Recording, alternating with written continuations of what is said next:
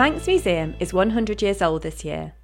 It is home to an extraordinary collection of artefacts and archives that help tell the story of the Isle of Man and its people. To celebrate our centenary, we have curated a special exhibition and podcast, Museum 100, which will feature a kaleidoscope of treasures from our collections. Hello, I'm Katie King, Curator of Art and Social History for Manx National Heritage, and today I'm going to talk about a portrait entitled Ugo by Manx artist Bryan Kneale, painted in 1954. The painting was acquired in 1968 and demonstrates a determined effort by the Manx Museum to collect more contemporary pieces for the national collections, something that we have continued to do ever since. Work by contemporary Manx artists are well represented, with pieces by Michael Sandel, Martin Hearn, Norman Sale, Kevin Atherton and Eileen Sher, to name but a few. We also collect art from a range of different media.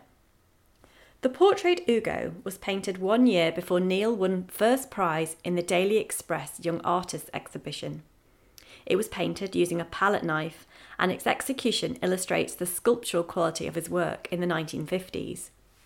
He recalls seeing the painting in the Manx Museum Art Gallery and commented, "I was quite surprised to see that painting of Ugo after all this time.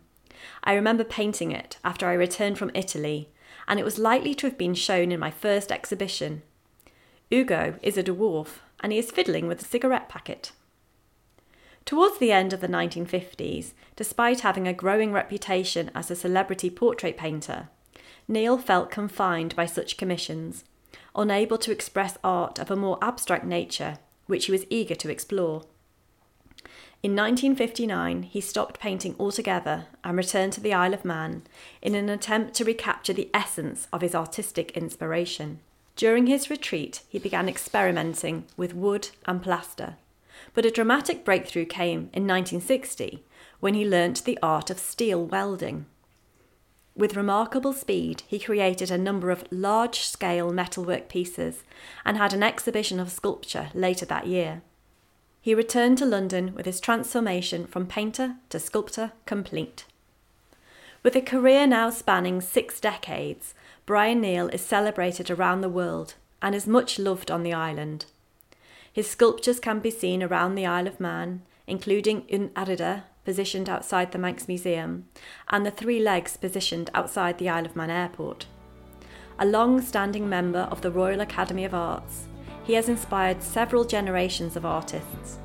His paintings, sketches and sculptures are well represented in our collections.